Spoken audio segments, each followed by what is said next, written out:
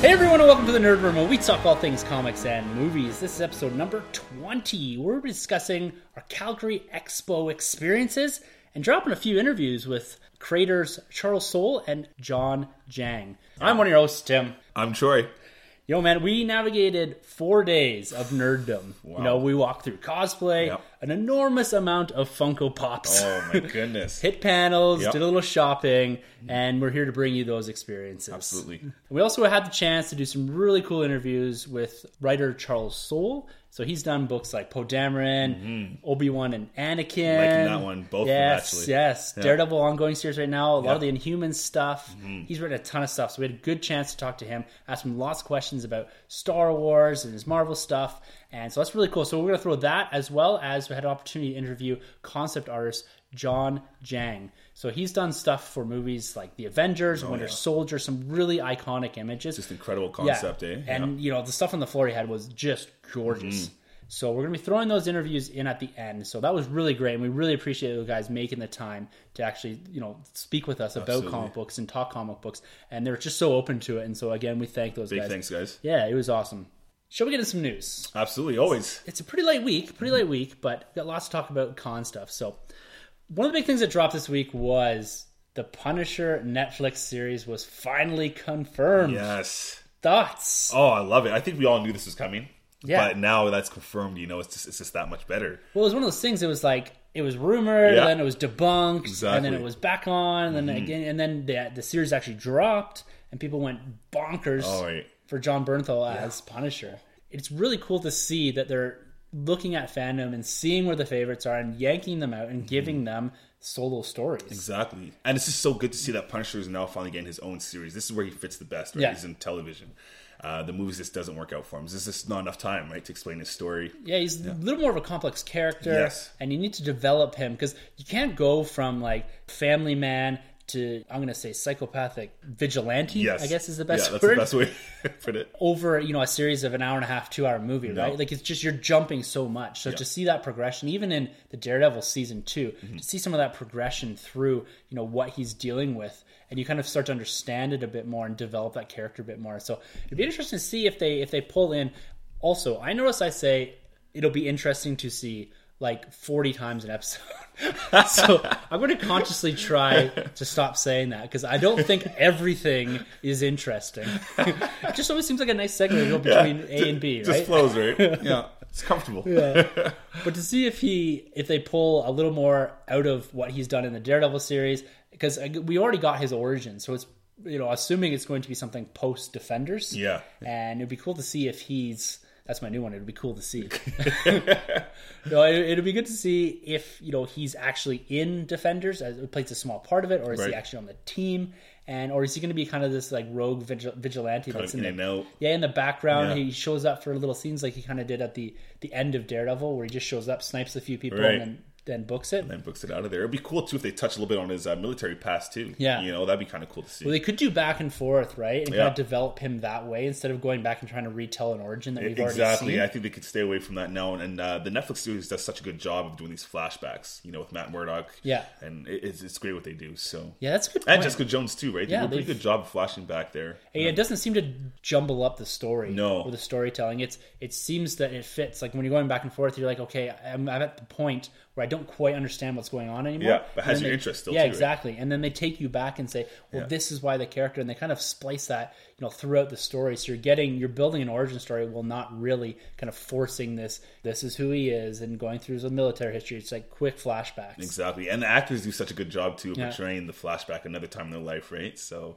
yeah, I'm excited big time. And we've said this numerous times about the Netflix series, is that, you know, they're great, they're awesome, they have good storytelling, but that's just what it is, right? And, you know, Luke Cage is dropping soon. Yeah, and like you said, they're filming Iron Fist right now, right? Yeah, and so there's a couple more images of that drop, so check that out online. The actor that portrays Luke Cage, Michael Coltier, he was supposed to be at the Calgary Expo this weekend, but dropped out. And I'm thinking, a lot of these guys drop out because of production conflicts. Yeah. And I'm thinking, you know, what's filming right now? Iron Fist. Right. Who's missing from the Calgary Expo? Mr. Luke Cage. Mr. Luke. Yeah. Could we be, you know, seeing some sort of crossover there? Oh, yeah.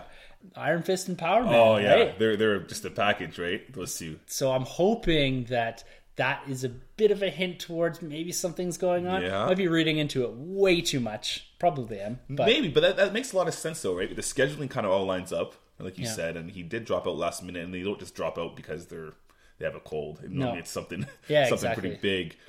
So yeah, that's pretty cool. It's so cool. I'm so excited that we got Punisher in the MCU. Yeah, you know, with the right actor doing it, we finally got someone that can actually has the proper acting chops. Yeah, to portray the Punisher. And you believe everything he says. Like, you believe that he is like, he thinks that he's right by killing people. Exactly. Right? You know, that's the difference between, you can almost call that, I don't know if you want to call that psychopathic or whatever, but like he thinks he's right. So is he actually a villain when he thinks, you know, in his head, what I'm doing is the right thing. I'm killing these people. And like that line, right? Yeah. I'm killing them. I'm like, when I hit them, they stay down. When you hit them, they get back up. Exactly. And you know, and it's so believable, that court scene. Yeah. If you guys haven't seen this, I don't know what you're doing. Season 2 Daredevil, go watch it. But that court scene where that's kind of what you're talking about. Like, you find out that he really believes what he's doing is the right thing, and there's nothing wrong with it. Love it. So Civil War dropped internationally, so we've been able to avoid spoilers. Yes. Yeah. So it's been, people have been pretty good tough, about though. it. It's been a little tough. Yeah, you have to avoid some websites. Yeah. And if you know, I'm not going out hunting and typing in Civil War or anything to Google.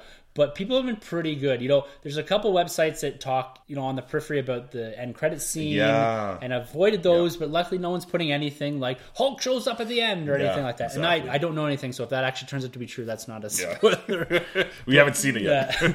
So people have been pretty good. I've been really happy about that. Because like as soon as basically drops in North America, I'm going to say by Sunday, there's going to be stuff everywhere. Yeah. And it's going to be impossible to avoid. But its international haul was $200 million in its opening weekend internationally.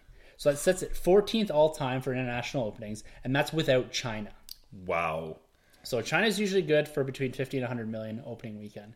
So you could probably peg this around, you know, this is looking and playing a lot like Avengers Age of Ultron. Mm-hmm. And I think because of the good word of mouth, because Age of Ultron, again, I liked a lot. Yep. And it was something that didn't get the same praise that Avengers did. No. So I'm assuming that because this, you know, everything that I've heard is that this is an incredible movie. Yeah. And I think that good word of mouth is going to push this over the Age of Ultron. Definitely. Yeah, because I thought Age of Ultron was actually really good. And you know, the weird thing is a lot of people think, okay, well, because Age of Ultron wasn't as good as Avengers, they kind of think, well, it's a bad movie. But that's not the case. It's a very good movie. Yeah. It's just not as good. It's more Avengers. Of a comic book movie than Winter Soldier was. Yes. Because even Guardians of the Galaxy, yes, it is very comic book-esque, but it plays more like a space opera. Yeah. More like a Star Wars. Yes, exactly. Whereas Winter Soldier, again, plays more like the spy thriller. Yeah, as opposed to a comic book movie, where I felt Age of Ultron was a comic book movie. It was Joss Whedon going in and taking splash pages from comic books and really just saying, "This here it is. This is a comic book movie." Definitely. I think that's maybe what people were taken aback a bit. Right. Was the fact that, you know, I felt like it was flying off the page at me. Yeah. That's again, you know, even Cap with the motorcycle scene where he was on there and he throws it off in the woods or wherever they are. Yeah, it's a good movie. I still like it. Yeah, it's good. So, are you still comfortable with your 205, 210 prediction? Yes, I'm sitting there. I'm on lock. Yeah. 205, 210. We locked them in last week, so we can't go anywhere because now we have the international number, so we know how it's playing. Mm-hmm. And so Avengers Age of Ultron did 201, so it's $1 million behind. Right. And these aren't finalized numbers, but anyways, it's basically the same as Age of Ultron internationally. Yeah. And so that Age of Ultron domestically did 191. Yes. And so you're still comfortable with your... Yeah? Oh, yeah, because we got the guy in the red spinning those webs. Yeah. Spider-Man. So this is going to play, again, like a lot like an Avengers movie. Having Spider-Man, having Black Panther, having awesome word of mouth, it'd be interesting to see... I did it again. It'll be, I'm just going to say, interesting to see the bump that it actually gets from that, from, say, an Age of Ultron. So it's not going to play like a Captain America movie. And that's very clear by the numbers. Yeah. So will it actually do better? And I think it's going to. Yeah.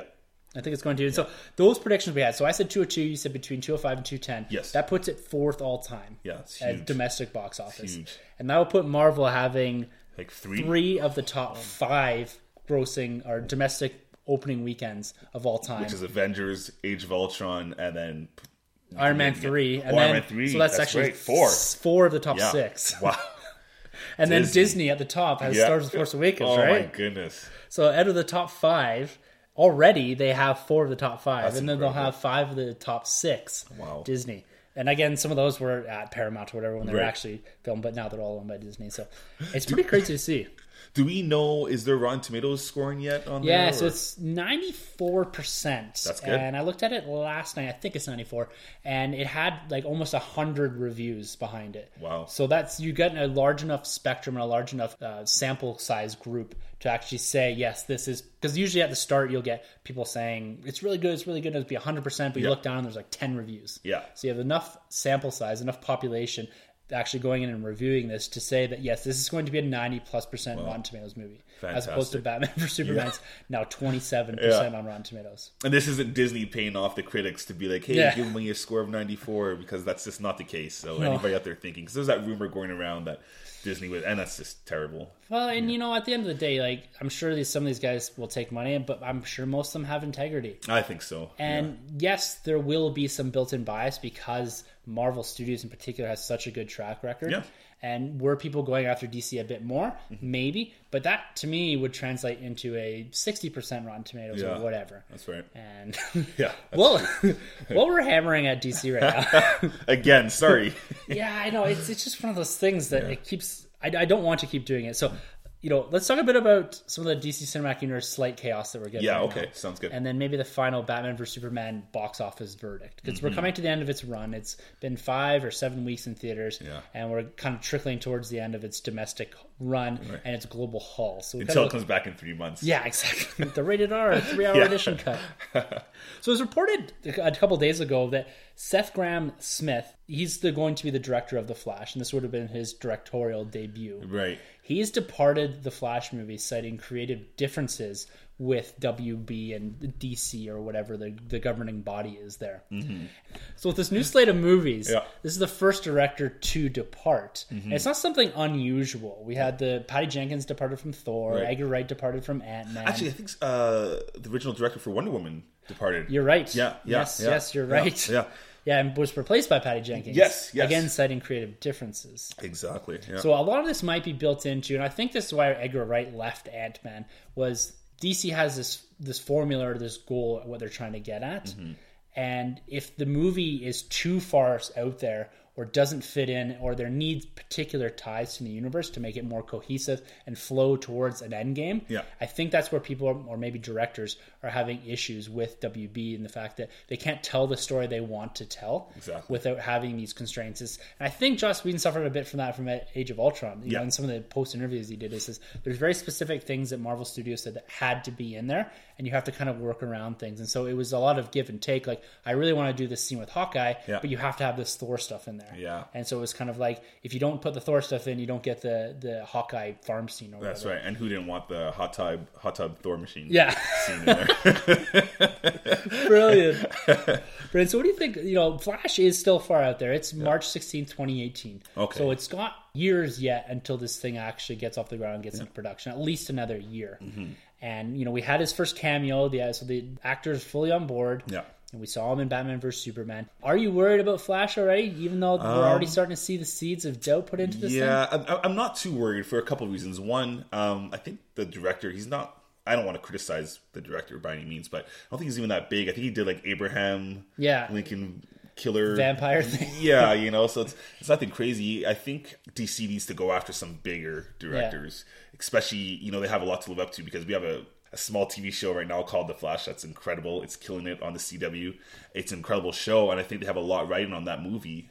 I think they got to go big or go home. They got to grab a bigger director and just kill it. But I think they're okay for timing, and this happens, like you mentioned, it happens all over, not just Warner Brothers. It happens in plenty of other different studios. So I'm not too worried. I just hope the next move they make is the right decision and the right director. Do they go with something more formulaic for Flash? Do they say, we're going to take a director that we know is more, I'm going to say a yes man, a guy that they're going to lay a script in front of and just say, just produce a movie that gets you from point A to point B with some laughs, some action, and some good CGI? Do they need to just get a few of these out and get people seeing them and people enjoying them, as opposed to trying to tell a story that's so different, or that it's, you know, getting sidetracked by continuity or something like that? Do they need to just get a couple of these out just to get people on board with the movies? Yeah, it's tough to see because, or to say, because I guess it's so far ahead still. Like, we still don't know how Suicide Squad's going to be. We still don't know how Wonder Woman's going to be, or Justice League Part 1. So we don't know necessarily how much is riding on this movie. I think they do need someone. I'm not going to say James Gunn, but James Gunn took Guardians of the Galaxy and did something completely different.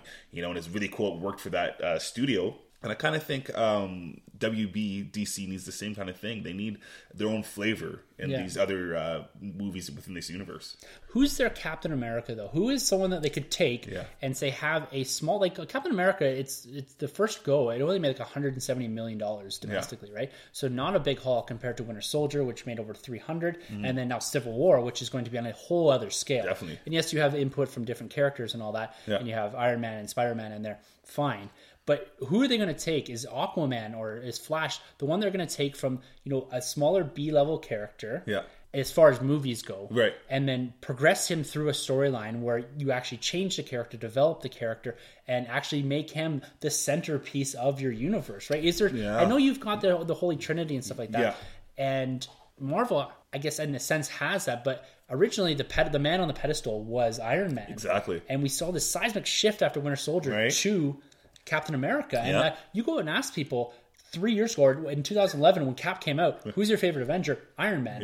Hulk. And then you get some people saying Thor or whatever, and then you get people saying, well, Spider-Man. Well, Spider-Man's not actually part of this universe. And you wouldn't have gotten anyone saying Cap. But now you go around and the whole thing hashtag Cap or Team Cap, hashtag Team Iron Man. Kids have the toy shields all over the place now. And everyone, a lot of people I see are a hashtag Team Cap, right? Me included. I got a pin and everything from the expo. But it's interesting to see, is there going to be a character in the DC Cinematic Universe that has that massive progression, this big upswing, and now becomes the new pedestal character? I'm hoping, I know you said they have the Holy Trinity, but I'm really hoping it's Wonder Woman. I really hope they take that character. She's kind of an unknown Gal Gadot, and they take her and just dive deep into her mythos, because there's so much they can do past and present. She's a rich, rich character. And I think they also have the fact that she's a woman. That could be even bigger and better. But if it's not Wonder Woman, I really hope it's Aquaman. Aquaman's been the laughing stock for years. Talking to fishes. Entourage. Right? I think if they can nail either Wonder Woman or Aquaman, I think they're in good hands. And James Wan, is it the director? If he stays on that project, I think Aquaman could be just great. Because there's rumors again going around that he was a bit shaky. But he kind of clarified via his Twitter account that he's been doing The Conjuring 2. He hasn't been around much, and he's kind of like, come on, guys, like I'm still here. So there's a picture of him behind an Aquaman portrait. That's cool. The comic one. Exactly. So it was pretty cool to see that he's kind of, I'm still on board. I'm still here, guys. I'm doing my thing. Just leave it. We're good. We're good. Don't worry about it. And he's exactly what we need, I think, is someone that's a lot different than Zack Snyder. Right? Well, so even with Aquaman, it would be good for him to take, similar to what a James Gunn did, is maybe Aquaman doesn't have that same bounds because it's set in, say, the ocean or whatever. Exactly. And you don't have those same bounds to continuity that you would, say, on surface. Right. And same what James Gunn with Guardians of the Galaxy is, he didn't have that continuity to worry about. He had a few things he had to work in about Infinity Stones and Thanos and stuff like that that, again, fit that universe. But he could really do whatever he wanted because anything he did didn't really have any effect on the Earthbound continuity. Right. And doing something like that with Aquaman is very possible, where you have the whole story set underwater, something very different than we've seen before, right? I don't want to see Aquaman coming to surface. No, not often at all. No, and I'm not a big reader, and I haven't read really any stories of Aquaman, but how cool the CG and developing something, because the scene in the water was really cool, and what you could do with light and textures and tones and all that in a movie. Exactly. You could do something very different. So cool. I kind of get these little visions. I hate to go back to the prequels here, but when they're Naboo, when they go underwater, you see this huge universe underwater. How cool would that be to see in this day and age with an Aquaman? I think it'd just be incredible. I can't really even think of a movie that's really explored that, like, recently in depth. No. I think one of the Avatar movies is going to do that, which will probably look incredible. Right. Yeah. And if they can do that with this, be the first pioneers into, say, a water-bound... The whole movie is set underwater. Exactly. Like the DC Finding Dory. Yeah, exactly. Live action. Live action. Well, that's the thing. DC has these great characters like Green Lantern. Do a movie all in space. Yeah, because that's the best part of that whole movie was when they're on. Anyways, the corpse place. Whatever. Not my world. Yeah, Sanjay, this is why you need to be here. But they have that. Going back to Wonder Woman, her origins now is more with the Greek mythology, so you can go to Mount Olympus and all that kind of cool stuff.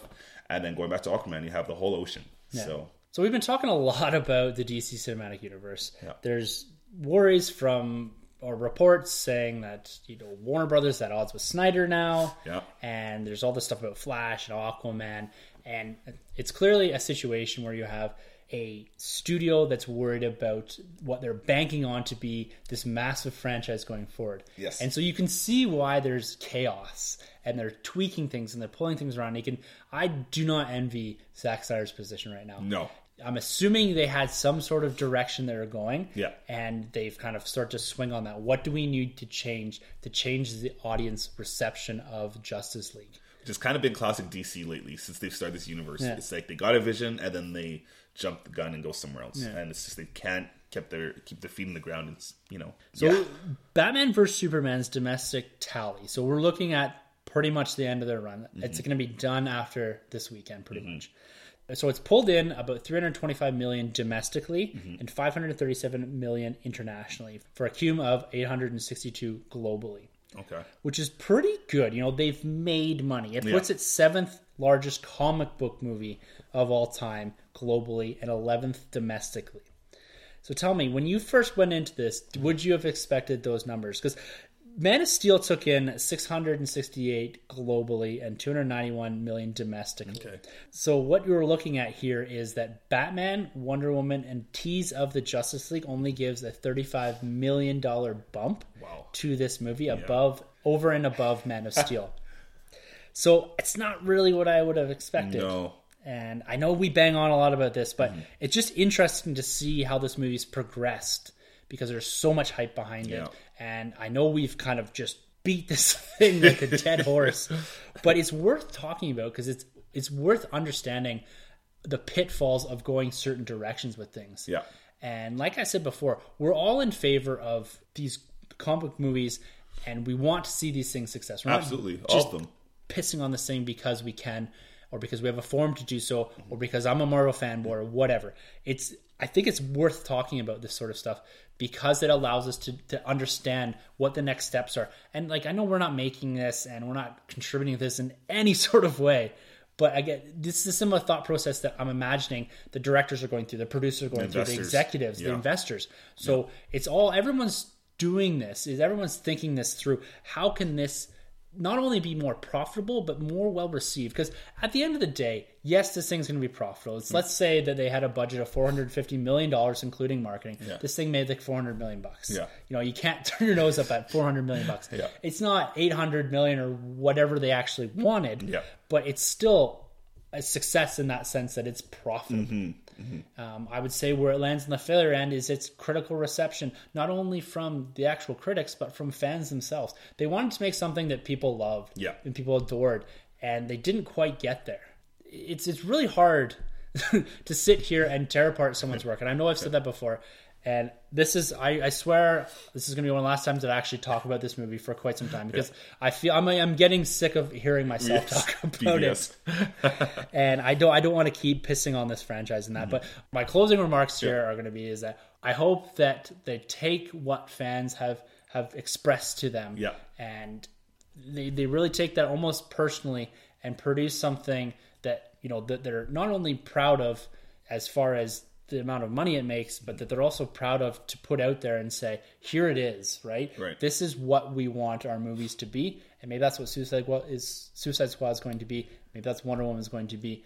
Wait and see. But from this point on, Tim is done talking Batman vs. Superman because you guys are going to stop listening if I keep banging on like this.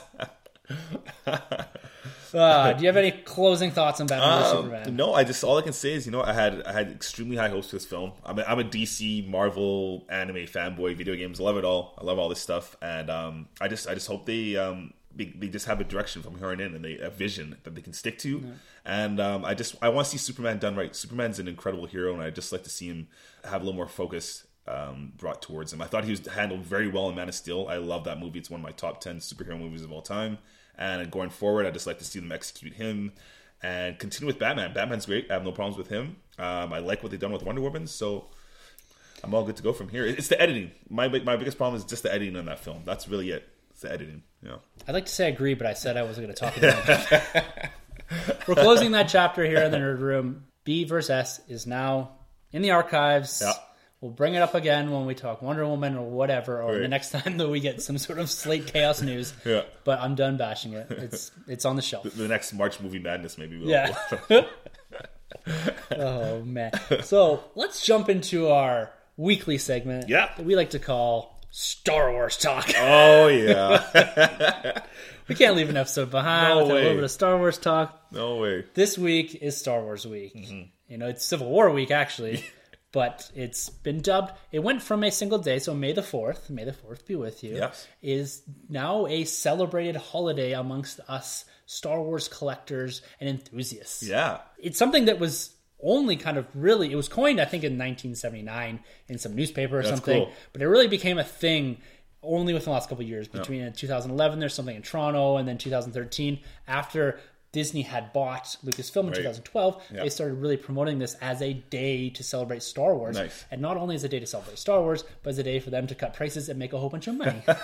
Would you say May the 4th is bigger than Life Day from the Star Wars Christmas special? Sweet reference. I think merchandise-wise, yes. Yeah, absolutely. So it's pretty cool because Disney stores right now for this whole week now, it's went from a single day to now a whole week event. Cool. Yeah. And so they're having online sales. They have sales. I was there on Sunday, and they have some pretty cool sales on some of the Elite series. They're knocked down to $20. Wow, that's huge. So there's really, I actually meant to pick up a Poe Dameron, but I forgot. I'm finally going to pull the trigger on that just as the completist, just to have it. Oh, they have the Poe Dameron for the Elite series? Yeah. Cool. Is he in the jacket or is he in the... Yeah, he's in the X-Wing. Cool. Okay, nice. So, and his face is, again, like the other ones. It's a little messed up. I'm not even a fan of the Black Series Poe face anyways, so, yeah.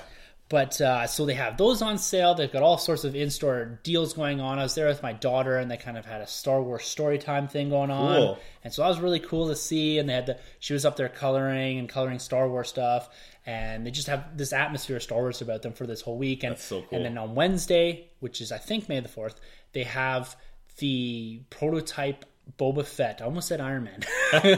the prototype Boba Fett. So it's the all-white Boba Fett in the Elite series. The die-cast is going on sale. It's going to this limited draw. Oh boy! My wife again. I know I've said this before, but she is a champ. She's going to go. Awesome. She's going to go brave the crowds and get in there and try to snag a Boba Fett for me. Nice. And otherwise, it's going to be very difficult to find. Yeah, absolutely. Yeah. But check out your local Disney stores, even the online stuff. Yeah. And again, come Wednesday, I'm probably just going to throw on Star Wars just in the background while I edit a bit and just have it there. It's a day to kind of reflect and appreciate Star Wars. All right. I feel like we do that every single week. Yeah. But this is an excuse to do it on a Wednesday instead of a Monday.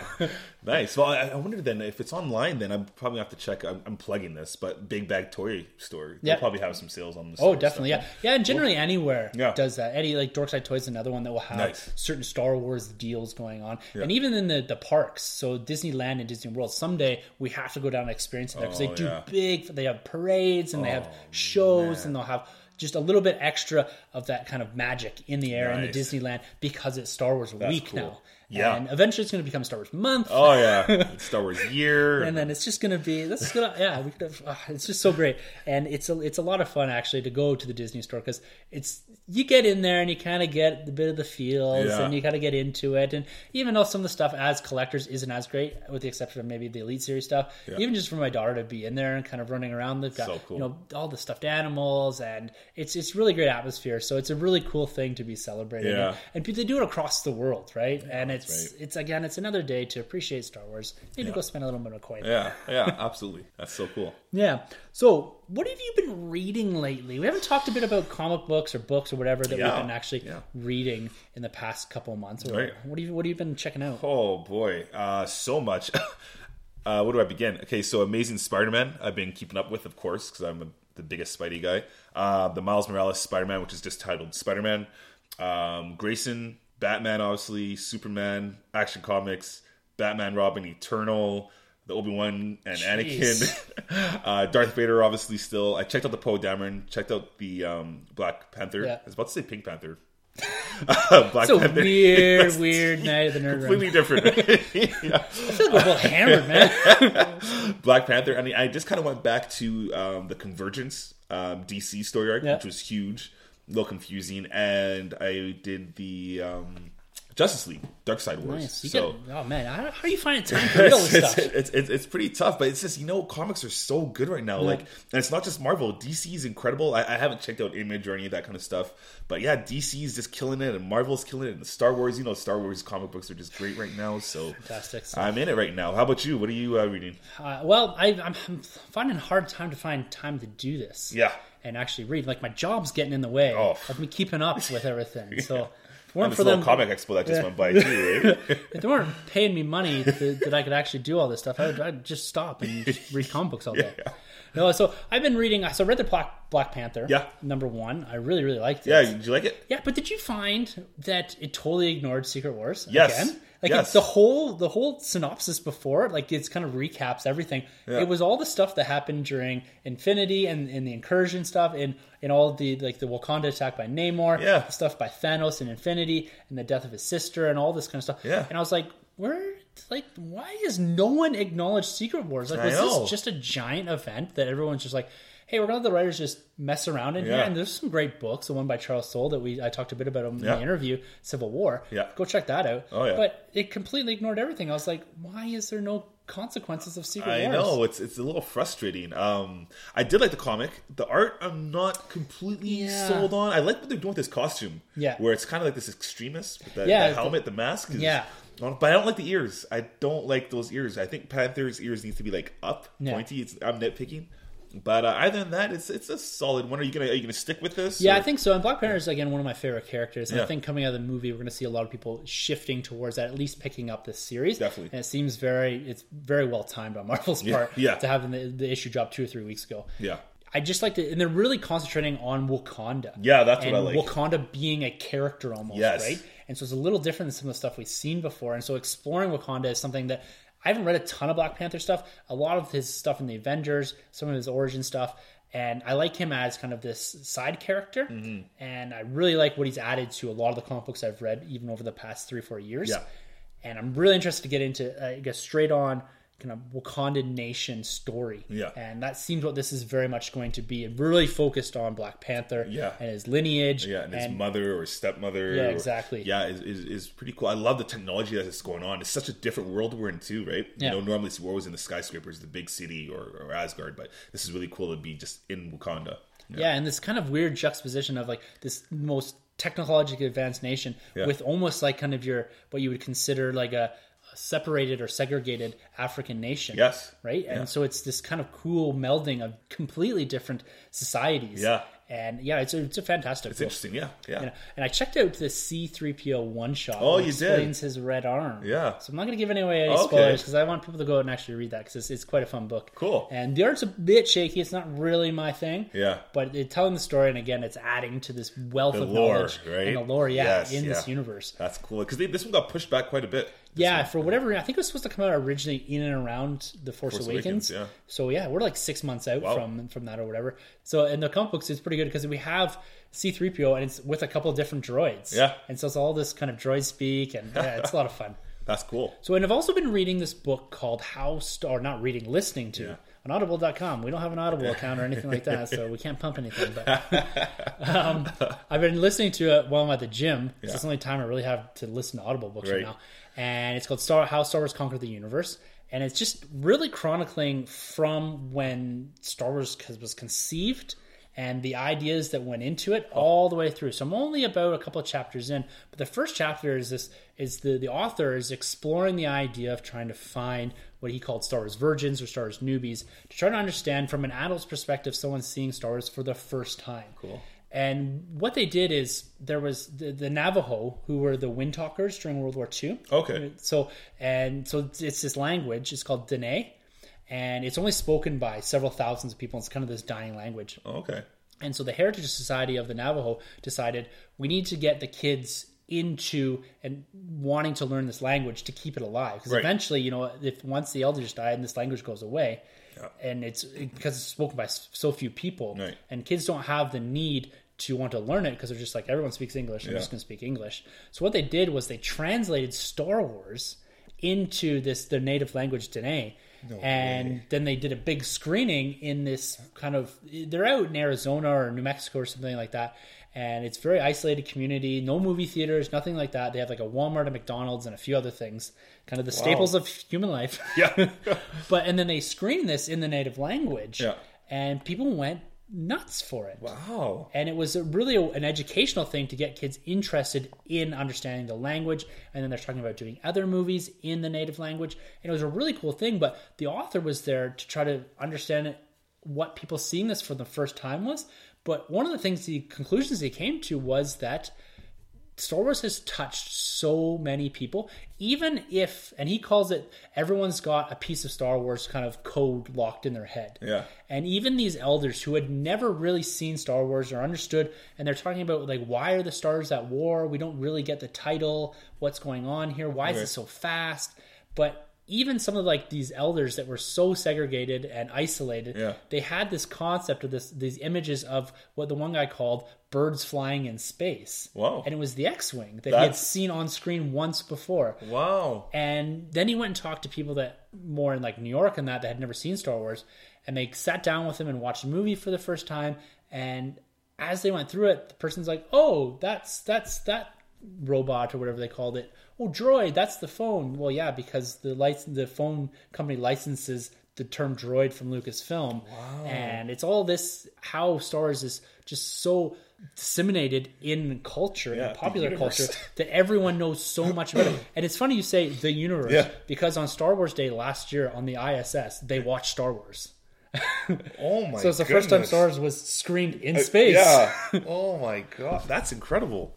Wow. So it's a really cool book, and then it's starting, like the chapter I'm on now is like right at the start, and it's talking about the early influences of your Flash Gordons and your John Carters of Mars and your Buck Rogers and all these characters, these early serial sci-fis that influenced George Lucas at a young age, what he tried to replicate with Star Wars and how that all builds. Right. So it's a little dense. Like it's not like you get into it and it's just like Star Wars, Star Wars, Star Wars. It's really, the first couple of chapters are really about kind of this Navajo thing, and then also what the universe, or kind of this 1940s 30s serials that George Lucas based a lot of this off of. And so it's a really cool book, and I'd really recommend, at least from the first chapters. Again, with the guy that's reading it, it's a little dry, but once you get kind of past that and get into the content, it's a really cool book, and I'd really recommend that. Do they touch, I'm curious, at all on the New Gods from DC? Jack Kirby's New Gods, Orion, and Darkseid. Because I heard that kind of influenced George Lucas a little bit with the Force, and the son being the son and the father having like the father's bad and the son's the good guy. They talk a bit about some comic books that influenced him, and they talked about Jack Kirby stuff. Oh, cool. And a bit of Stan Lee stuff, but nothing really specific. So I might just not be there yet. Okay, because I'm talking like really early, like 1940s, 1930s influences. That's cool. Yeah, because I heard the New Gods was a little bit, and Flash Gordon was a little bit of an influence on George Lucas's creation there. Yeah, because Darkseid kind of being the Vader, and then Luke being the Orion because they're son and father. So and I'm not I don't have a degree in literature, and I don't know about story creation and building a narrative around things, and so hearing this kind of stuff is really interesting because we were able to kind of see and go back. Like, you're not going to go back, like you go back and watch the Flash Gordon stuff, you can't sit through it. It's painful. No. But at the same time, it's nice to know that there is this old foundation that was built on as far as sci-fi stuff. Yeah, interesting. Gordon's alive. My favorite tag from that movie. So we spent the majority of the weekend running around what's called our Stampede grounds, or kind of our fairgrounds. I heard it's escalated to that kind of level too. It's humongous. Yeah. So we're at the Calgary Comic and Entertainment Expo this past weekend, and we had mentioned before, there's all kinds of guests there, and we spent numerous days there. We were able to interview a few people, which we're going to chuck in at the end. Yeah. And I want to talk a bit about our experiences at this con, because this is the only big con that you and I attend. There's some smaller stuff locally that we go to, and you and I have never been to San Diego or experienced anything like that. Not yet. Yes, in the future. Sometime, hopefully. But I want to talk a bit about how we felt this kind of, not only from our perspective, but like talking to other people, how you think this was received as far as the con. So I guess like 103,000 people passed through the gates. Wow. And this thing, like I mentioned in previous podcasts, it was 10,000 like 10 years ago. Yeah. And now we're at 103. So this is one of the biggest ones in Western Canada. That's incredible. Or even one of the biggest ones in Canada itself. So, let's just talk a bit about some of your favorite parts about the expo itself. Cool. and then we'll kind of get into some of our shopping and stuff like that. Yeah, cool. Yeah, no, it's a great experience. The culture, like I said before, the culture is just incredible there. From the cosplaying to, I think it's the Squidditch for the Harry Potter matches. Quidditch. There's people playing the Star Wars theme all throughout the park. The collecting, the comics, because that's what it's all about. The comics, you can just go through these bins and just dig up comics. I love the hunt for it. We did that for the last hour there. Just everything. It's the least judgmental place I've ever been to. I think everyone's on the same page. Everyone's just there to just embrace the culture and the environment that they're in and just have a good time. That's actually a really, really good point about being the least judgmental place you've ever been, because there's people walking around in all sorts of costumes. Yes. Some, with almost nothing on, and people just embracing things. Because I'm walking around and, sometimes I don't particularly hide my nerdiness. I've really opened that up in the last couple of years. Yeah. But I don't think I would ever have that sort of that bravery to step out into the world in this costume and just own it. Yeah. But there was thousands and thousands of people there just owning their costumes. Yeah. And the amount of time and effort that's gone into this thing. It's incredible. And the atmosphere that creates, that kind of, we're not judging anyone. No. It makes everyone just feel so welcome. Yeah. And everyone's there hunting for Funko Pops and comic books and Black Series. And the guy next to you loves Star Wars as much as you do, or comic books. And it's really nice to be in a room with thousands of people, as funny as that sounds, that just have a lot of things in common with you. And it's really interesting to see that there's that many people that have the love and the passion to, like, the cosplay was on another level this year. I saw the Lady Thor and the Lady Loki. I saw a guy in like a 12-foot Transformers costume. No way. Yeah, and it was like, and there's the Halo, and the 501st Garrison was there, and they're like in the full kind of Stormtrooper regalia, and it was incredible. But it just creates this vibe. So the Calgary Expo is 4 days long. The Thursday is usually kind of your opening day. Yeah. It's when you go out and do a little bit of shopping, get the lay of the land. I was able to meet up with Izzy of the Izzy Nobre show. Yeah, shout out to Izzy. Yeah, shout out. And he also introduced me to super nice guy, Dan. He's at the DXT, and he's a YouTuber. Cool. Go check out his vlogs. Really cool guy. And I actually make a nice little cameo in both of their vlogs this week. Go check out the Izzy Nobre show and the DXT. So you had your Stan Lee moment. Yeah. Cameo. Just kind of give it a little, hey, it's the nerd room. Yeah. So it's the first time I'm showing my face. So I was kind of like, I was a little nervous. I was like, do I really want that out there? I was like, whatever, screw it. So we were able to run around there, get the lay of the land a bit, and do a little bit of shopping. Mm-hmm. And for con goers, that kind of Thursday, that opening night, I really enjoyed it because this is the first time I actually did the opening night. Usually I save till Friday, Saturday. Yeah. And because we were able to get the media passes, which allowed us to do the interviews, but also gave us access to the whole weekend, so we kind of come and go as we pleased. Yeah. And dropping in on that Thursday, that first day, there wasn't that busy. There's no media guests there at that point, so there's no panels. But I was able to do a little bit of shopping, got to see some of the really cool stuff. Like they had that massive Lego display. Yeah. That was incredible. So the Calgary Builders Club, or the Southern Alberta Builders Club, they do some fantastic stuff, and they had this massive Mos Eisley. It must have been 15 feet long, and it was incredible. All Lego, incredible. Wow. And this thing, I was talking to the guy, he said this took like hundreds of hours to build this stuff. I can only imagine. And they had like this massive Millennium Falcon, and they had a scene straight at The Force Awakens. So it was going and seeing this stuff and taking pictures of stuff without kind of being elbow to elbow, shoulder to shoulder with other people, like it was on Saturday. Mm-hmm. And then just kind of, again, going around, I was able to pick up a few things. I got the Falcon Hot Topic exclusive for a nice price, the Funko Pop. Yeah, it looks great. So I was really happy with that. Yep. I was able to grab a few Black Series. I got the Snow Trooper from The Force Awakens. It was a bit difficult to get here in Canada, so I was able to get that at retail. And so using that kind of Thursday as a jumping off was really valuable to me, and something that,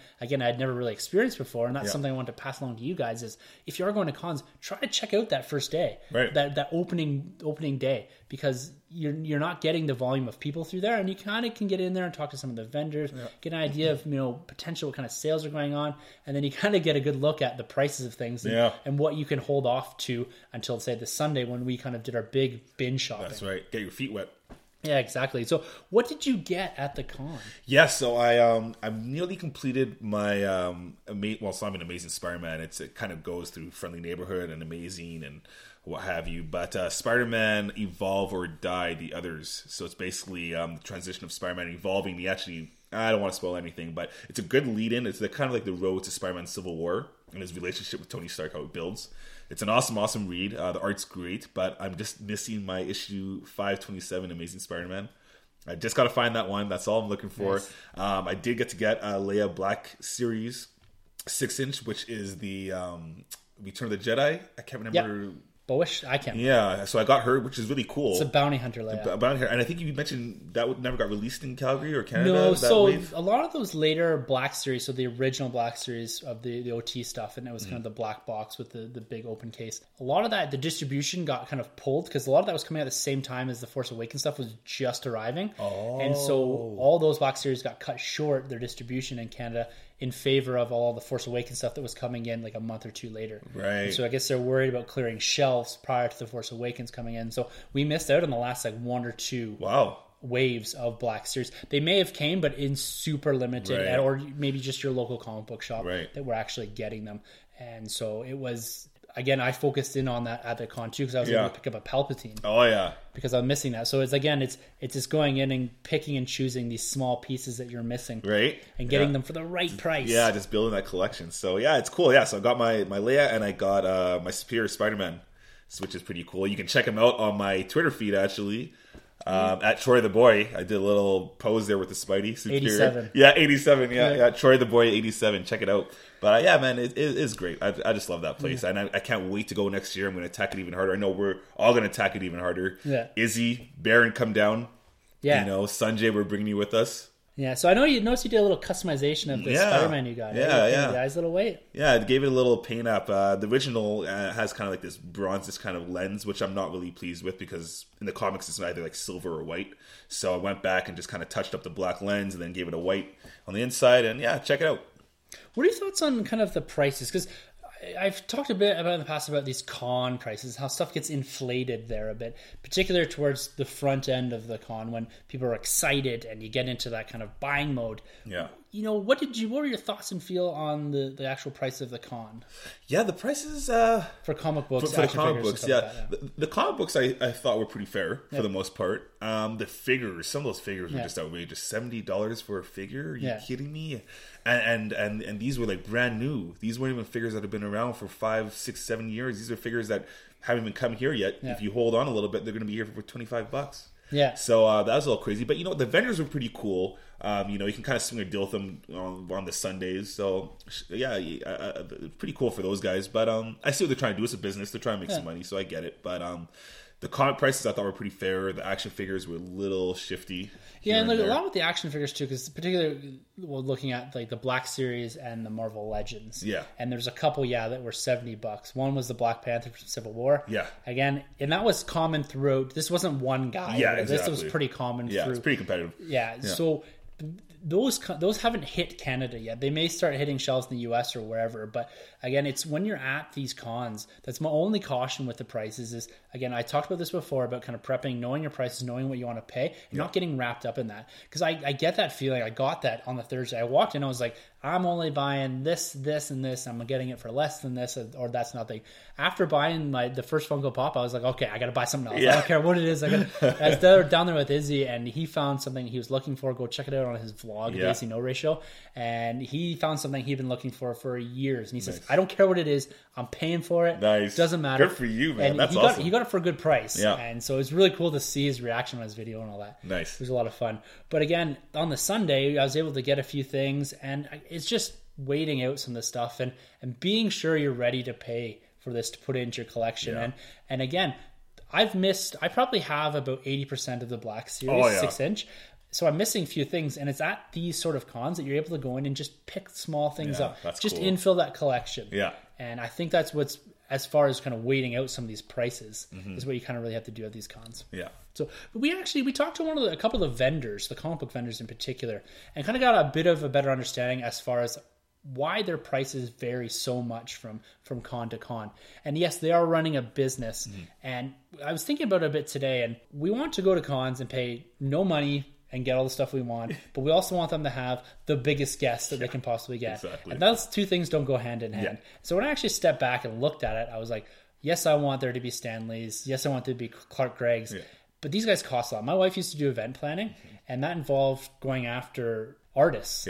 And these guys cost a ton of money. And yes, some of that cost is passed on to us, the ticket holders, but it's also passed on to the vendors. Right.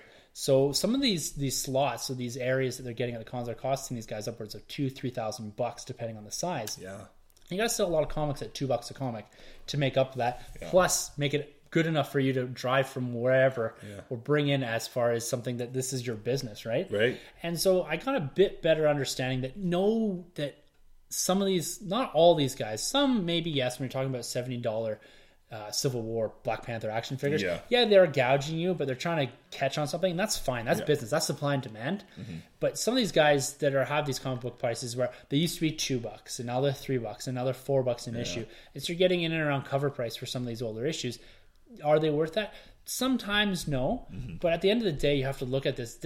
These guys aren't out there to kill you or to gouge you. They're trying to make a business, and at the same time, they're trying to bring you everything into one spot. So you have this high density of quality items and stuff that you're not going to find at, say, smaller comic book shops or whatever, particularly when it comes to back issues. Like I was able to pick up a good chunk of the Brubaker run that I'm missing. So I have it all in trade, and I'm trying to go back and collect it in single issue. I was able to get a few key issues, including issue number 11, which is a gorgeous cover of Winter Soldier.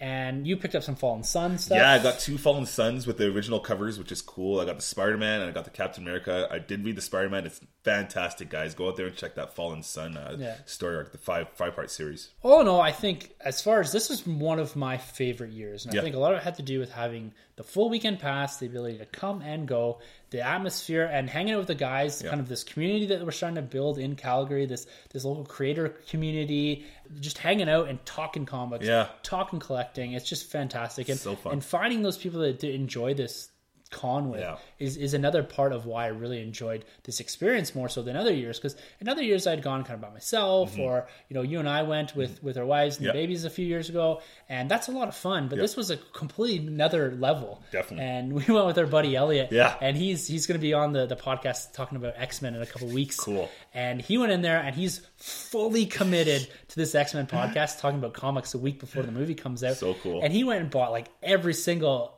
Age of Apocalypse, and everywhere, and the original Apocalypse runs, and he was just in there firing off. I could not believe the commitment that he went in there with, and it was really refreshing to see someone come in and be like, "Nope, these are the runs I want. I want to fill this out." He had a lot of it in trade, and he wanted to go back and get it in single issue. So cool. And so it was a lot of fun to see other people and just see the excitement on people's faces. Oh, like seeing people pick up things and be like, "I've been looking for this for years." Yeah. Just fantastic. That's so cool. I mean, I'm even seeing kids playing like patty cake with a cosplay Deadpool in line for pizza. And I'm like, this is what it's all about. Right? Yeah, it's just so cool. Yeah. And that atmosphere, it's just fantastic. Like, I just love how you put that. Like, no one's judging anyone. Yeah. It's a safe environment. Yeah. And it's you definitely. Just be you. You don't have to go out and put on this face or anything to kind of hide that person you are. Right. If you love whatever, My Little Pony, if you love anime, it doesn't matter. Powerpuff Girls, I've seen it all. It's awesome. It was all there. And no one, I didn't bat an eye at anything. No. And it's just fantastic. I just love it. Yeah, it's so cool. I'm just totally pumped for 2017's. Yeah. Yeah. So one of the things that I had an opportunity to do was go check out some panels. Yeah. And one of my favorite panels this year. So unfortunately with the expo, and almost because of its timing and placement, in kind of the year production schedule when it comes to TV shows, you see a lot of people pulling out last minute because their production schedules change. And we saw that with a lot of the Walking Dead people weren't able to make it because their production schedule changed. Some of the Agents of S.H.I.E.L.D. people couldn't make it. Mike Coltier couldn't make it. So had this kind of rotating wheel of different people or media guests coming into this. And because we had a few people drop out last minute, they call up Clarke Gregg, who's 36 hours out from the last shot of Agents of S.H.I.E.L.D. Season 3. Oh, boy. Jumps on a plane, shows up to Calgary on the Friday morning. He's in doing a panel. I jumped out. I took a late lunch. I was able to go down and check him out on Friday. Yeah. He's there for one day. So he did signing, panel, signing, photos. Wow. Full day. Yeah, they probably paid him a fortune. Oh, yeah. But he sat and he did a absolutely fantastic panel. That's so cool. This guy is just so refreshing. And he's just loves the character of Coulson. And the fandom that's built up around this guy. Yeah. Like, he was like a sitcom, not really doing much, independent actor. Yeah. And he talked a lot about like his progression through his career. Yeah. And this idea that he was kind of went from this background character to now the character that's in the middle of it. Yeah. And how he actually got the job. He was kind of at San Diego Comic-Con and he had done the few movies. Iron Man 2, and Thor. And Joss Whedon said, we really want you to be in this movie. Yeah. And he's like, yes, I love this. I want to be in this. And then I guess a few weeks later, Feige calls him and says, look, you have this scene on the helicarrier and you kind of die. But it's the reason the Avengers come together. Yeah. And he talked a lot about how this was a very definitive end when it was written. Oh. Like, it was not ever planned to have a TV series spin out of Avengers starring Clarke Gregg as Agent Coulson. This was something that he was done. He was dead. Wow. And I guess this, and I kind of remember this on Twitter, and that fandom born #Coulson Lives campaign. No way. Came out on the internet. Cool. And this drove the interest, and Marvel hired Joss Whedon and his brother and that to write a pilot starring Clarke Gregg that turned into now what has been renewed for the 4th season, Agents of S.H.I.E.L.D. That's incredible. So again, it was something that showed that the fans do have, although from the periphery, we do have a voice, a collective voice, if you will, and that influences these guys and helps them understand as to what we want to see more of. And Coulson was something that we wanted to see more of. So they brought him back from the dead. That's so cool. So it was a lot of fun to hear him talk about that, and people were asking him. So most of it was he talked for a little bit, but most of it was just Q&A. Yeah. And so people standing in line and just asking him whatever questions they want. And there's questions about him as far as, is he afraid of dying on the show? Because a lot of TV shows this day and age aren't afraid to kill people. Yeah. You have The Walking Dead, you have Game of Thrones, and you do see people dying on Agents of S.H.I.E.L.D. every season. And so he's always got in the back of my head that if they get me into this position, I'm going to try to find a way to squirm myself out of this. Fire for another hashtag. Exactly. And there's even some really nice banter about a guy dressed as Wolverine got up and said, if you could do anything with Fox, would you ever want to be with Deadpool or whatever? And, the mutants, and Clarke Gregg kind of goes, what? And they're like, a mutant. And he goes, I don't know what those are. Different universe. Yeah. And he's like, I know what the humans are. Yeah, so that's cool. It's really nice the He's banter. on the ball. It's really nice the banter he had going. And he was asked about, DC. And, what he thinks of the DC slate. Again, these guys are very professional. He has nothing bad to say. So he's pretty stoked about Suicide Squad. And he didn't really focus on the negative aspects of DC. He's really focusing on what Marvel was doing well, this kind of formula that they have, that they're continuing to follow. But at times people say is too formulaic, and they're very much the same movies, but they know kind of this balance between the tone being a bit darker, hiring kind of someone like, he spoke all highly about John Favreau and hiring Robert Downey Jr. And the tone that he brought to the initial cinematic universe, and how, because he was in that initial movie. And so it was a lot about kind of his experiences, and it was really nice to see from his perspective, again, being slightly on the outside when it comes to the movies, and then now at the forefront of a TV series. That's cool. Sounds like he has a lot of class with him. Yeah, he does. And he spoke about how much he identifies with this character of Agent Coulson, and how they're almost one and the same. Now, he can't distinguish the difference between himself and Agent Coulson. So it's a lot. And just talking about the evolution of the character from Thor.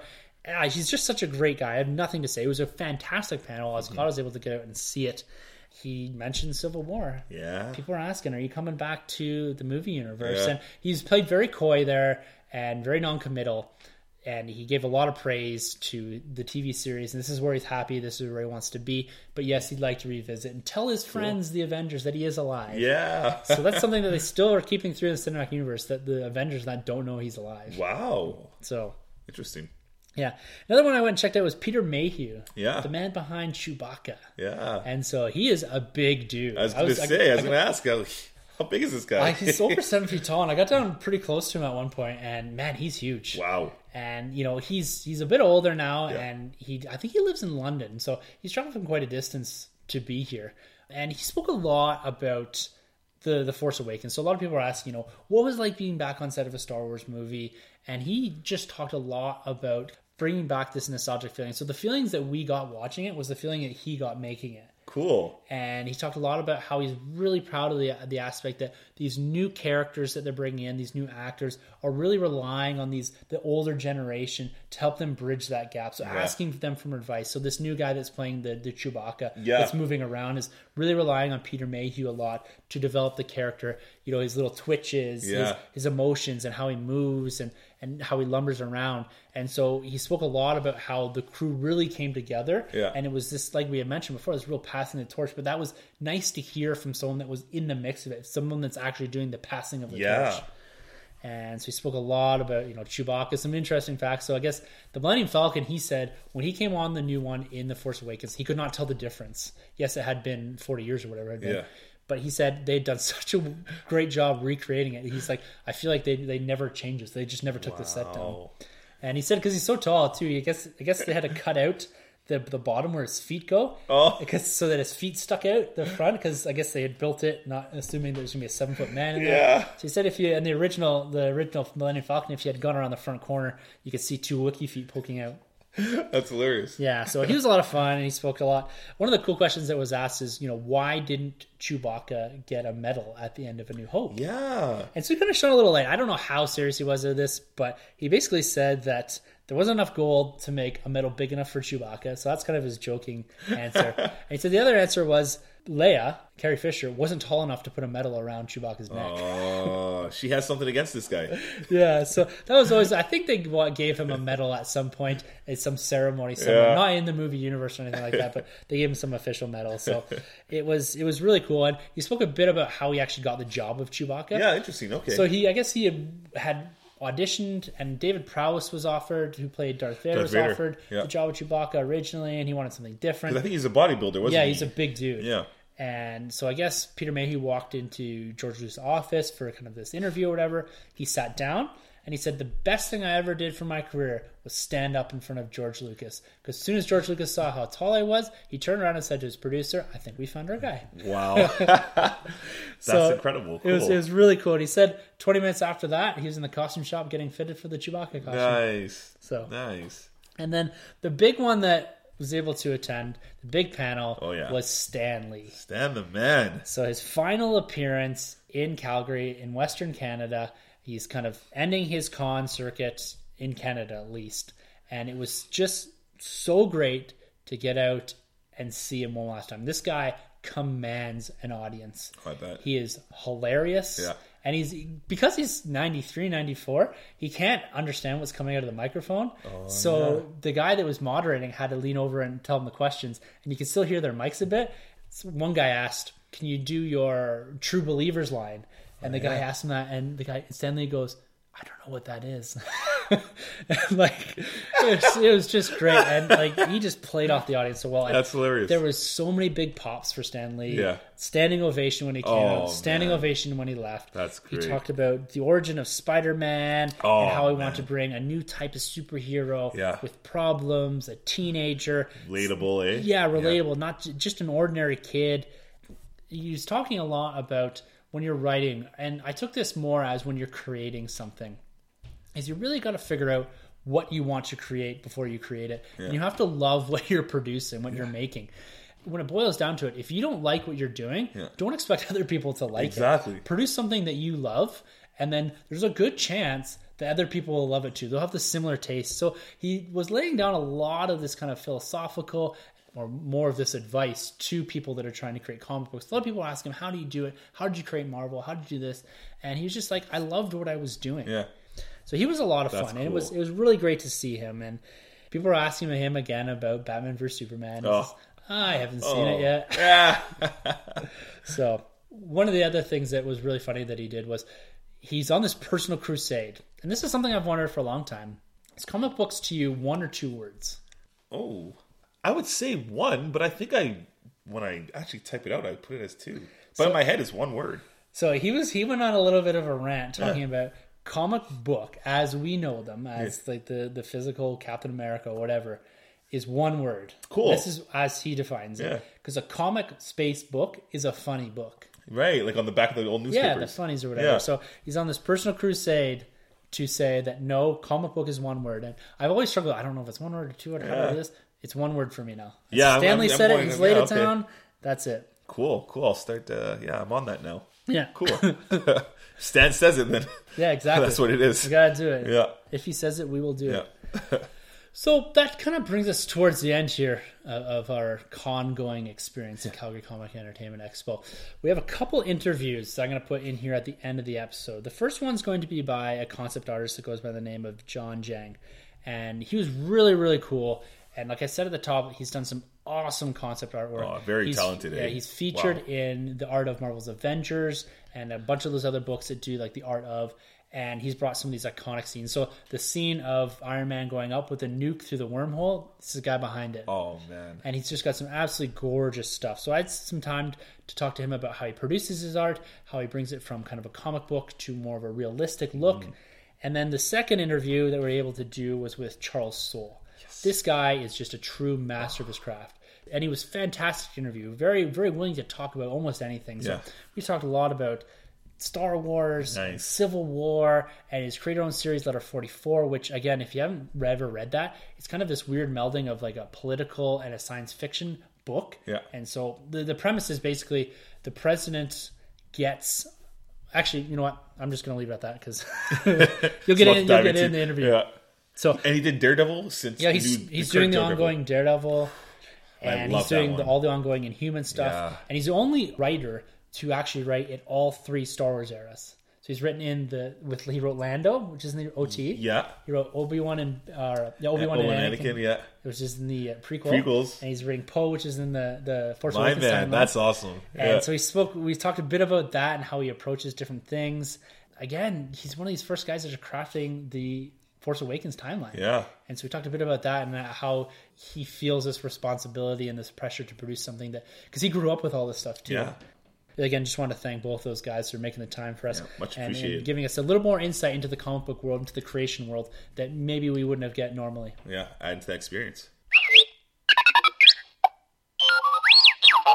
So we're here at the Calgary Comic and Entertainment Expo with concept artist John Giang. We're just in front of his booth here, and he's got some absolutely gorgeous artwork. Can you speak a bit about how you come up with this and how you produce this actual artwork? Are you penciling a lot, painting?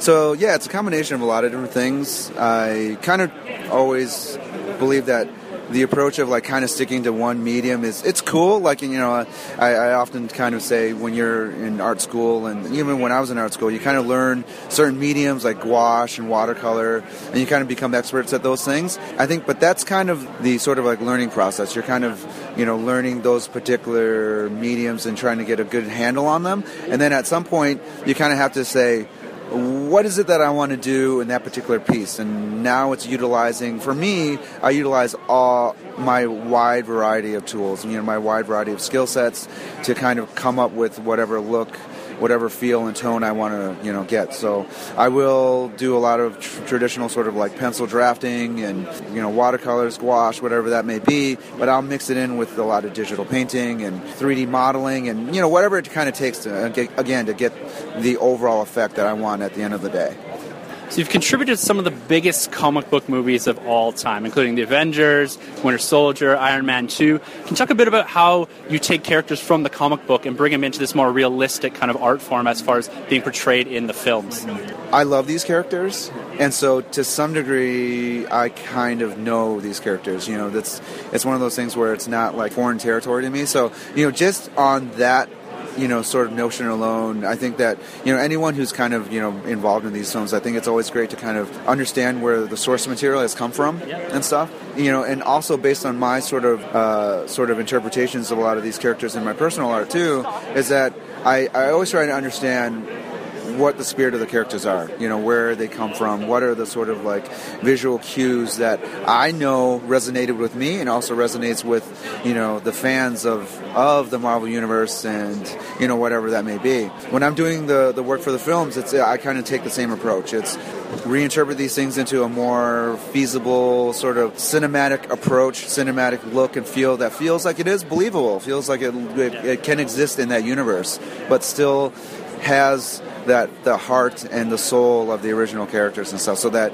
we recognize what those characters are. We still love those characters, but again, they fit into a larger visual language that is not anomalous and kind of feels like it all makes sense and stuff. Perfect. Is there any particular comic book artist that you've taken inspiration from when bringing these characters to film?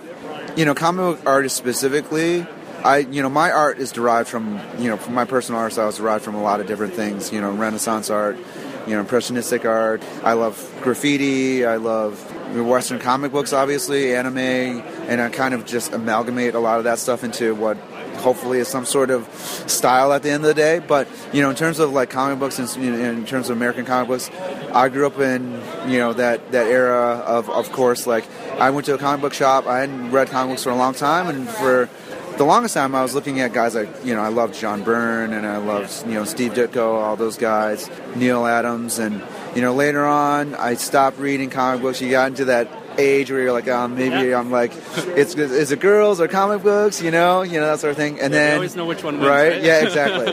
But then I went back into a comic book shop and I saw a Spider-Man cover, and he's all contorted and chunky webs and all that stuff, and obviously it was a Todd McFarlane cover, and that drew me in.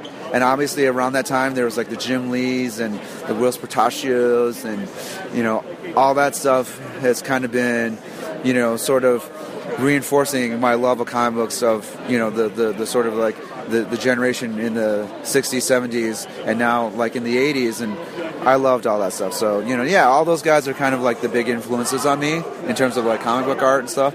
And the modern day stuff too is also really cool, because I think right now there's such a versatility and diversification of a lot of different styles that I love that. I love seeing that. Excellent. So I was flipping through the art of Marvel's Avengers the other day, and you're featured in there quite heavily, particularly with some of the climactic scenes. Can you talk a bit about the process that you went through as far as bringing, Iron Man up through the wormhole, and some of the stuff you did with Stark Tower and the Tesseract? So that's all trying to, again, we're conveying a lot of, oftentimes, what is loosely said in the script, or sort of like in briefs that we're given from clients and producers and that sort of thing. And again, it's just kind of taking what we know, again, exists within the language of the film, as well as the broader universe, and just trying to create stuff that feels like it's compelling. It's like we do so many sort of like portals in the sky, right? Yeah. But we want to make sure that I think what reinforces that is that it's the context of the story, and we do take part in that, but it really is not just a portal in the sky. It's what the meaning of that portal in the sky is within the context of the story that makes it something that is impactful and is overall a great movie experience, a film experience. So do you guys get little snippets of the script, or like you said, briefings as far as how you develop the art to fit into the story, or what happens there? It all depends. Sometimes it really varies between a lot of different filmmakers. Sometimes it's a lot, sometimes it's a little, and us as concept artists, we try to just help to visualize through, again, the context of the story. We're not just visualizing for visualization's sake. Again, we're trying to visualize based on the narrative. We're trying to tell the story. The littlest things, even the buckles and the pockets on a character, just the way that those things are produced or the way that they look can really help kind of the ambiance of a character, right? It really describes whether they're coming from a futuristic sort of world, or they're coming from a worn, weathered, and sort of old, distressed world, right? A lot, even those little things, those little details mean a lot. So the latest movie that you've contributed to is Teenage Mutant Ninja Turtles Out of the Shadows, which is dropping in a few months. Can you talk a bit about what you contributed to in that movie? So what I can talk about now is I did a bunch of design work on a lot of different things. I helped heavily on all of the new Turtles looks, as well as a particular baddie. Can't say maybe too much just yet, but lots of android action going on. Excellent. I think everyone out there probably knows who you're hinting at, but that's cool. That's cool. So, having contributed so much to the Marvel Cinematic Universe, you must have a side in the Civil War that's coming up, dropping here in North America next week. Are you Team Cap or Team Iron Man? You've contributed to both individual solo movies as well as the big team-ups. Now, do you have a side? Let me just say, I hate that question. Because philosophically, I side with Cap, Yeah. But, just from like me and my sort of like tech nerdy sort of point of view, and I've worked on Iron Man 1 and 2 and the Avengers. I've contributed a bunch of work on the Hulkbuster and all of those things. I kind of like Team Iron Man too. So yeah, I think everyone's struggling a little bit with what side to go on here. Yeah. So can I be non-committal? Yeah, that's fine. That's fine. Wait and see. Yeah. So, excellent. Well, it looks like your food's arrived here. So, we really appreciate you entering the Nerd Room and spending a little bit of time with us, giving us some insight towards the art that you're producing for not only the cinematic movies, but for your own personal. And where can everyone find you and can find your art online? So the best way to find me is to go to www.orbitalharvest.com. And from there, you can link to my fan page, my Instagram, all the sort of vital social media sites to kind of find my work and that sort of thing. But also come out and find me at the various conventions and things like that. I love meeting fans face to face, and that's always the thing that kind of again feels good and resonates with me. I'm always humbled to find out there are people out there that appreciate my artwork and everything like that, so. Yeah, and if you're at a local con and John is there, be sure to check. You cannot miss his art. It's some of the most beautiful stuff on the floor. I got to ask one last question here. Where can we expect to see you next? So I will. The next few conventions I'll be at are the Denver Comic Con, the Philadelphia Wizard World, obviously San Diego as well. And then there's a few other things that are happening that, I can talk about. So this summer there's going to be a tribute book for the Alien 30th anniversary, which is the Alien Visions book, and so I contributed a piece to that. A lot of just amazing artists, Kim Jung-ji and Wills Portacio and Ben Temple-Smith. A lot of these guys are in the book too, so I'm really honored to be a part of that. And hopefully that's going to come out in and around the time of San Diego. We'll see. But that's being produced by Fox and Udon, and hopefully, you guys can catch that. And then there's a few other sort of like film things that are a little under wraps at the moment. But, we'll see what happens. And when I can reveal, I definitely will. Awesome. Well, we appreciate your time here. Thank you very much. And, we'll hopefully we're looking forward to seeing some more of your work soon on film and in full presentation. Thanks for having me, guys. Yeah, thanks a lot. All right, so we're here at the Calgary Comic and Entertainment Expo with writer Charles Soule. You guys will know him from such books as Star Wars Poe Dameron. He's done Death of Wolverine. He's writing his own creator-owned series called Letter 44 for Oni Press. He's also contributed to Marvel's mega event, Secret Wars, the Civil War book inside of it. Charles, how are you enjoying the con and your visit to Calgary? It's been fantastic. Calgary, this is my first time in Calgary. My first time in Alberta, my first time in the western part of Canada, and it's beautiful out here. It's really nice, and the people have been just wonderful. Lots of great fans, lots of meeting people I haven't met before, so no complaints at all. You've contributed a lot already to this new Star Wars canon, this new Star Wars extended universe. And clearly you're a fan. Can you talk a bit about kind of some of these more recent books, particularly Poe Dameron, and being the first kind of creator to be diving into the Force Awakens timeline? What sort of kind of creative constraints do you have? And as well as where do you see kind of these characters going in the near future? Right, well, Phil Noto and Phil Noto does the art on the book. He does an incredible job. We were very fortunate that we got to start to work on this book last summer, so before the movie came out. So we actually got to go out to Lucasfilm in San Francisco and sort of learn about the movie ahead of time, which was the most mind-blowing day you can imagine, because it's been under this incredible cloak of secrecy forever, and then we go, and then it's like, all right, you guys are doing this, here's what's happening in the movie, here's the character, here's Poe. So that was wild. As far as writing a chapter that's designed to fit into the new canon, the new continuity, it's really challenging, in part because Poe is not a finished character, because he's got episodes 8 and 9 to really finish defining him.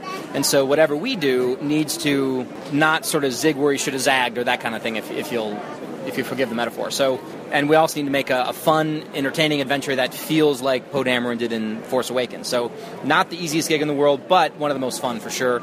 I think we've done a good job of crafting something, a story that's going to feel familiar to Star Wars fans. It's going to feel like Poe is there. He certainly looks like Poe because Phil can draw Oscar Isaac really well. We love Star Wars immensely. We've been paying attention to it since we were really little kids.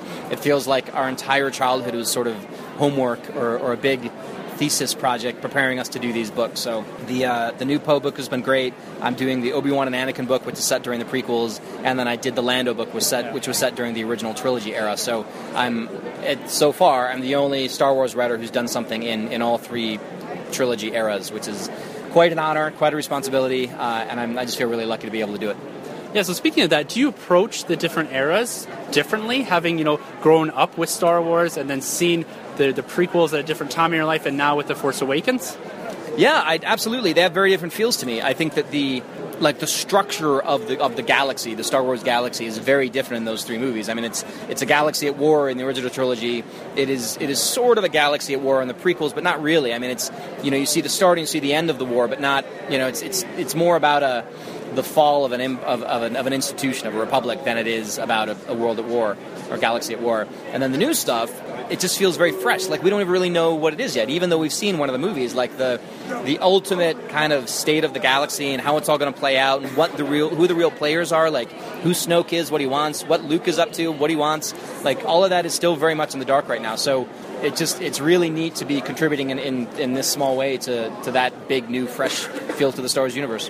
Are you guys keeping track of Poe as he goes through other forms of written medium, particularly books and that, or is that something that Lucasfilm is in charge of? Well, Lucasfilm has something called the Story Group, whose job it is to make sure all of the different storytelling across the Star Wars galaxy, or universe rather, is consistent. So that's video games, movies, TV, novels, and comics. And that's even like young readers, but like everything. Every storytelling has to sort of work. And so they tend to give us guidance if we need it, if we're doing something that's going to go in a way that somebody else is going to hit in their own storytelling, or something that is planned that we don't necessarily know about. So there have certainly been notes that feel like, oh wow, I guess they must be doing something somewhere else, so that's why we can't tell this particular part of storytelling. But they're never really like, I don't know, mean is the wrong word, but they're not like trying to step on the stories. They want all of the stories to be as amazing as possible, and so it's our job to just kind of navigate between the notes and find a good one. Wow. Just got some artwork dropped in front of us here. I did, from the wonderful Ryan Stegman, who I have had the honor of working with on a whole bunch of issues. So he drew me a nice commission. He's a good man, that Ryan Stegman. Having spent quite a bit of time in the Star Wars universe already, can we expect you to jump into another era, say the Rogue One era, going forward? There's been some books recently announced. Yeah, the Rogue One era is fascinating to me because it's in one of the big unexplored zones of Star Wars storytelling. One of them is the time between Episode 1 and Episode 2. I'm getting to tell the Obi-Wan story set in that period, which has been really fulfilling because it's kind of wide open. Nobody's told any stories there, so I can not do whatever I want, but there's a lot of things available to me. And the Rogue One era, between 3 and 4, is also pretty wide open. There hasn't been a lot of storytelling done there. So who knows what I'll be doing in the future, but I would certainly love to work on that, or honestly, any part of the Star Wars universe is a really great, fun, awesome job, and I hope I get to stay in it for a long time to come. So filling some of those time gaps in between the movies and that, or do you take any inspiration from some of the EU stuff that's been produced in the past? Or are you kind of going at this from your own angles? I read and experienced a lot of that EU stuff because I've been a Star Wars fan long before I was a Star Wars creator. There are a lot of really cool ideas in the like a ton of cool ideas in the EU stuff, and the general idea or plan behind utilizing EU material is really, a great idea is a great idea, and if there's a good way or a good reason to bring something in, it's kind of okay. I mean, it depends. It's really very idea dependent, but I know for sure there's at least one EU idea that I'm probably going to put in something somewhere, but I can't get any more specific than that. But honestly, we're all aware that there's a lot of great stories that were told in the Legends era. Coruscant itself, like the name of the capital city, was part of the Legends, and now it's become the name of the capital city. So who knows what'll happen in the future? But I don't think it'll ever be a full like everything is not going to be re-embraced back into the main canon. But bits and pieces here and there might show up again. We'll see. Excellent. So let's jump over to Marvel a bit, where you've been spending quite a bit of time writing the Inhumans and multiple different series, including The Death of Wolverine, Daredevil, and some really great stuff there. So you recently did a take on Civil War in Marvel's Mega Secret Wars event. Can you speak a bit about what it's like writing and continuing on a story without really the bounds of continuity? Oh, that Civil War story was really super fun. I mean, it took me a little while to figure out how I was going to tell a sort of a sequel to Civil War, because it has such a definitive ending that had so many effects on the Marvel Universe in so many different ways. And so figuring out how to tell a story that would work was challenging. But then I came up with the idea of very simple, the war, in this continuity, the war never ended. And so it's what would happen to the United States after 5 or 6 years of war. And in the story, the whole United States has been sort of split down the middle. Captain America holds the Western U.S., Iron Man holds the Eastern United States, and they gear up. So it's like an actual Civil War.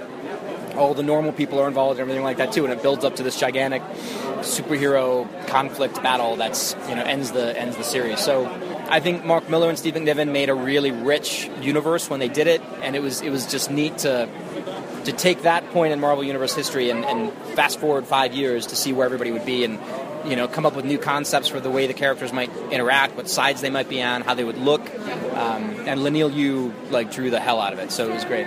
That's one of my favorite portions of that whole Secret Wars event. I was clamoring for more of that story. Yeah, I'd love to do more someday if it makes sense. I know the book did well, people liked it, but I think the focus right now on Marvel, as it should be, is Civil War II, which is coming out this summer from Brian Bendis and Dave Marquez, and that's that's the in-continuity Civil War that we're going to see, and I'm privileged to know quite a bit about that event and be writing a big Inhuman story that's going to be part of it, and it's super cool, it's enormous, really big things are going to happen, and I'm, as a Marvel fan, I'm very excited for it, and as a Marvel writer working on the Inhuman story for it, I'm also excited for that too. Yeah, and we got the movie dropping here in North America next week. Have you seen it? I've not seen it yet. I see it on Tuesday at the Marvel screening in New York City. I live in New York, which makes it convenient for me to go to some of that stuff. So I'm super excited. Friends of mine have seen it, and they loved it. So I am hopeful that I will be just as in love with it. Yeah. Do you have a side? Team Cap, Team Iron Man? Oh, not really. I just like good stories. It's sides. They're fictional characters, but I think it's going to be a very interesting movie to see how they take the conflict from the comic and translate it into the Marvel Cinematic Universe, which is a very different place than the Marvel Universe comic universe was back in 2006. So I can't wait to see it. Just can't wait.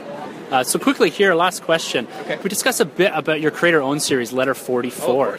It's absolutely fantastic. Like I said, I grabbed the first issue when it first dropped, and this is something I've kept up with. Can you talk a bit about kind of this melding of two totally different themes here, a political and a science fiction, Sure. and how you kind of came up with that initially? Well, I'm an attorney when I'm not writing comics, and so I've always been fascinated by the law and government and presidents in particular. I think they're very interesting people. Anybody who would want to run a nation, especially a nation like the United States, kind of has some things wrong with their wiring. And sometimes we get great ones, sometimes we get terrifying ones. And so I've always really thought presidents are interesting, and so I thought telling a story where a president was basically the main character could be very compelling. And I've also always loved space travel, real-world space travel, NASA and astronauts and all of that, space race. And so the germ of the story was when the last American space shuttle launch went up. And I thought that was very sad that the USA, I'm American, which people probably figured out by now, that the USA didn't have a space program of the same type anymore. We kind of lost our focus on exploration and, the big epic gestures that had characterized the race to the moon and a lot of the things we did in the early days of the space program. So I was walking on the beach in New Jersey. I was there for New Year's, so it was very cold. I don't know why I was walking on the beach in New Jersey, but on New Year's Day, but I was. And I had an idea, what would get us back into space if we had to go fast again, like we did back in the 60s to get up to the moon. And I thought, well, if we discovered aliens up there, that would probably push us to go. And then I thought, well, that could work really nicely with the idea of writing a book about a president, because what would a president think or do? What would be the choices they would make? If they knew there were aliens up there, how would they approach next steps? So the two things just seemed to go together, like chocolate and peanut butter, whatever you want to say. And then I started outlining it, and almost the entire story popped into my head, and I knew I had something. It felt like solid gold when I came up with it. It felt like this is a real winner. And fortunately, it seems to have been borne out. It's got a very fervent fan base, which is very gratifying. And I've been really happy that it looks like I'm going to get to tell the story the whole way, the way I want to. It's going to go to issue 35, which is the way we've planned. It's been published now in, I think, 6 different countries. It's been picked up for option by TV. It was an official selection at Angoulême in France this year. Blah, blah, blah. I couldn't be happier with the way Letter 44 has been received, and it's a real passion project for myself and for Alberto Jimenez Albuquerque, who's the artist on it, the other guy that I work with to bring it to the world. So So you mentioned it's been picked up for development on TV, and that's with Sci-Fi, correct? Yes, correct. Yeah, and so can you speak a little bit about how that development is going and when we should expect to see this on TV? Right. Well, there's not a ton to say other than it is going. When projects are picked up for development, they spin and spin and spin, and then if you're lucky, the stars align in just the right way, and all of the sort of the locked doors between an option and the TV open at once, and it sort of goes through. So there are still a lot of locked doors between now and then seeing it on our TV screens, but believe me, I would love it for that to happen just as much as you would. Yeah, I'm looking forward to it, and I'm sure I share the sentiment with a lot of people that we're really looking forward to the conclusion of the series, as well as potentially seeing this on TV. Yeah, well, thanks so much. Yeah, well, Charles, thank you very much for entering the Nerd Room, and we really appreciate you giving us the time here to talk about some of the books. And where can people find you on the internet? Well, the easiest place is Twitter. I'm just at Charles Soule. I'm on Facebook as well, and then I have a website at charlessoule.com. So any of those places you can track me down. Excellent. Well, again, we appreciate your time. Thank you very much. Thanks so much. All right, guys. Well, I hope you enjoyed those interviews, and it kind of shone a little light on a few different aspects of the comic book world, and hopefully in the future we get to carry on with some of these interviews. Definitely. This weekend coming up, we have Free Comic Book Day on Saturday, first Saturday of May. May 7th, right? Yeah. So we're going to be down at Alpha Comics in Calgary here. Can't wait. We're going to be waiting in line. I think they open at 9 a.m. They're open until 5. And then you just go through and you get your free comic book. There's the Civil War II Prelude. Yeah. And I believe there's a few other really key books on the DC side. I'm not quite sure what they are. And I think there's usually 2 from Marvel. And again, it's a nice place to go and talk comic books with people that are like-minded. And it's really fun to go out and support local comic book shops, because they pay actually for these comic books and give them to you for free. Definitely, yeah. And it's nice to go out and support these guys and check out what else. Usually they have sales going on and all that kind of stuff. Yeah, definitely. Yeah, the comic experience doesn't have to stop at the expo. You know, go to your local comic book shop every day if you can, or every Wednesday. That's when the new releases come out, and just support these guys, man. It's great content they have out there. And we got, in a couple days, when this episode drops on Thursday, we will hopefully be sitting down. Yep. You know, hopefully everyone is down in front of us. Yeah, but be on time. Yeah. To see Civil War. Yeah. We're super pumped for it. We're going to come at you with a review next week. It's going to be exclusively about Captain America Civil War. Yep. Go back and check out episode number 19 if you haven't yet. So we talk a lot about the comic book that the Civil War movie is adapted from. We make a few predictions. Again, going to warn you, spoilers if you haven't listened to it already, or maybe wait until you've seen the movie to go back and revisit it. Yep. We do talk a lot about the influences of the movie, and hopefully we'll be able to see if some of our predictions came true. Yeah. I think Spider-Man's going to live. Just saying. Yeah. We'll bet a beer that he does. Anyway, so if you guys want to get a hold of us, our Twitter handle is at the end of the episode. You can always grab us at #EnterTheNerdRoom. Fire those questions at us. Yes. As always, guys, it's been an absolute pleasure for the Nerd Room. I'm Tim. I'm Troy. And thank you for entering the Nerd Room. Okay, we tried this last week. Sanjay, man. Hello? Sanjay? Sanjay's alive? #Sanjay lives. It's good. I always say hi to everyone. We're kind of at the end of the episode. You're kind of in the last. Hello, end of episode. You got 3 minutes to describe how your con-going experience was and what you've been doing for the last 4 weeks, 5 weeks, however long you've been absent for. What I have been doing in the last 5 weeks? That's a loaded question. What haven't I been doing? Well, besides the podcast. Why don't you come on an episode? You know, I don't think I could live up to the high standards set. You know, I just kind of fanboy out, and it just wouldn't make a lot of sense. You're that glue, though. You're the Agent Coulson of the Nerd Room podcast. Absolutely. Speaking of Agent Coulson, did you guys wander out on, what was it, Friday and see him at the expo? Yeah, if you listen to the episode, you'll hear all about that. I'm completely in the dark in terms of everything related to Tim and Troy these days. So Sanjay, why don't you just give us a little closeout here? Because we've been really missing that lately. Yeah. What a time to be alive. I mean, Civil War coming out, you know, like... Mother's Day to Sunday. Yeah. What's that? Mother's Day this Sunday as well. Yeah, well, you know, you go go to Mother's Day, you bring your moms, or, you know, bring them to Captain America, and what better way to celebrate your mom than to bring them to a movie about two best friends fighting? Or the Mother's Day movie that kind of bombed over the weekend, actually. They should just throw Julia Roberts in there, and then they would have went. Yeah. Well, Julia Roberts is in it, so, I mean, shoot, I'll be there. So I'm gonna have to listen to the episode, see, you know, what you guys thought of the con, see what you guys thought. So I'm looking forward to it. And when can we expect you back, man? I'll be coming back after my exam. You know, it's kind of like Superman at the end of Batman v Superman. Spoiler alert. You know, I've been crushed by Doomsday, also known as this exam, but I will rise again. But until that time, listen to the sound of my voice as we close up the episode.